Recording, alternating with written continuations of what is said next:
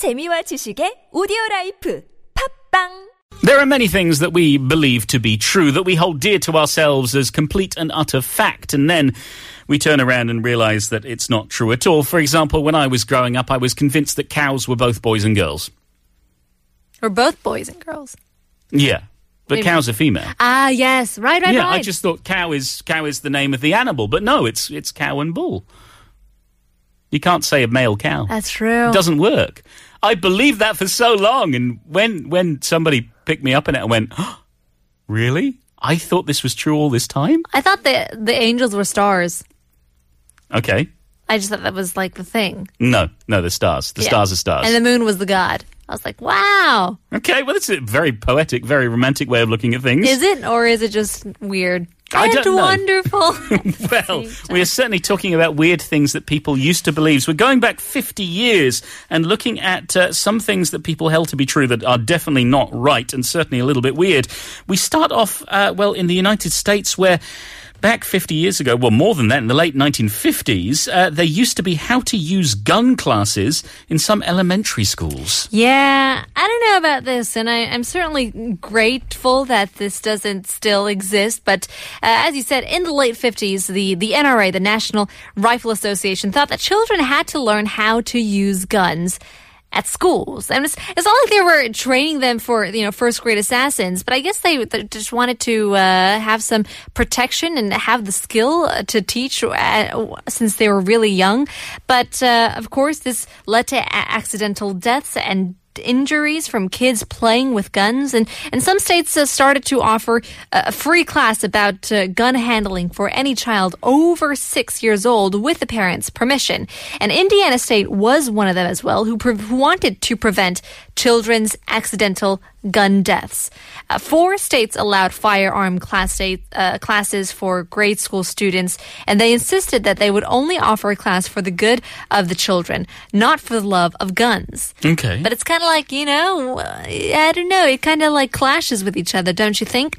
According to the articles in Time magazine, the instructor of the Indiana class was happy to answer these questions from kids about the speed of bullets or other technical queries, but did not want to answer questions like, have you ever shot anyone? Or if you shot a man in the head, how long does it take for him to die? But the fact that grade school kids even wanted a good estimate on the time of death from a bullet wound might mean that teaching children about guns wasn't a great idea. And we can see that with, video games nowadays. It kind of adds on to the violence and the crimes that we've been seeing in nowadays. Yeah, a very strange idea. And speaking of strange ideas, not for kids, but for parents, there was one doctor, Dr. Walter W. Sackett Jr., who may have given some of the worst advice ever. He had very clear and very stubborn ideas of how to care for children so they wouldn't grow up to be communists. That was the thing. He had this regime that you should give your children a strict schedule, even as newborns, and they would grow up to be proper human beings. He thought that you should not feed your children at night. Why? No matter how hard they cried, he said, if we teach our offspring to expect everything to be provided on demand, we must admit the possibility that we are sowing the seeds of socialism. How dare these children demand milk? Obviously. Yeah. The other thing was, he was on an accelerated schedule when it came to feeding. He believed that breast milk and formula weren't actually enough, so the babies should start eating cereal, actual food, at 2 days old. And by 10 days old, they could have strained vegetables. And by 9 weeks, they could chow down on bacon and eggs or whatever else the family would normally eat. I'd like to turn back time and have little baby Dr. Walter W. Sackett Jr. eating vegetables at such a young age and cereal at 48 hours old. I don't know. I some very weird ideas there. But there are other doctors that are a bit more weirder than Dr. Walter W. Sackett Jr. Okay. Some doctors thought that smoking was the best way to treat pregnancy, constipation. Oh, dear. And I think lots of people just thought that smoking was the answer to all things. I think lots of people decided to take on the bad habit to lose weight. Sure, well, it was marketed that way to begin with. It was seen as being a cure for everything. If you had a bad cough, well, have a cigarette. Sure. We know now that the cigarettes are going to cause the bad coughs and much, much worse. Right. And pregnancy can cause often bad constipation. And nowadays you can eat healthy or take fiber supplements to relieve the discomfort. But 50 years ago, some some doctors had a very different solution to the pregnancy constipation. So they suggested pregnant women smoke some cigarettes. Oh, no. And they routinely actually advise the woman to smoke to, of course, get rid of the constipation. The guy, though, behind this, Alan F.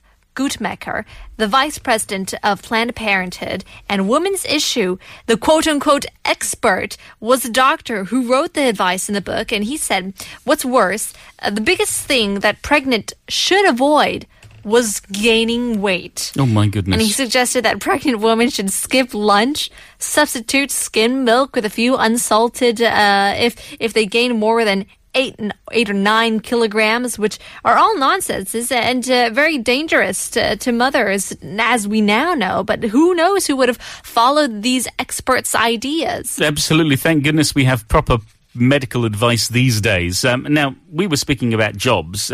We mentioned job applications, but what about retirement? Did you know that back in the 60s, flight attendants had to retire on their 32nd birthday? That's so true. 50 years ago was in the 60s. That's not that long ago. It's not that long, and yet it seems quite a way away, certainly in terms of attitude. Being a flight attendant was supposedly a very glamorous job, and there would be special schools to be a flight attendant, and you had to keep up with the high standards. Sometimes you'd be asked to step on a scale every morning to make sure that their weight and also the appearance was acceptable.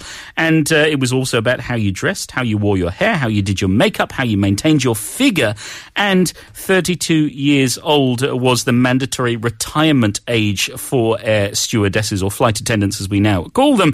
And if you got pregnant or even just married, that meant you also had to retire. What? I know, it's ridiculous, but those were the weird and not very wonderful beliefs that people had 50, 60 years ago. Sure thing. It makes me think, what will people think of us 50 or 60 years down the line? I'm not sure, but you know what I do think?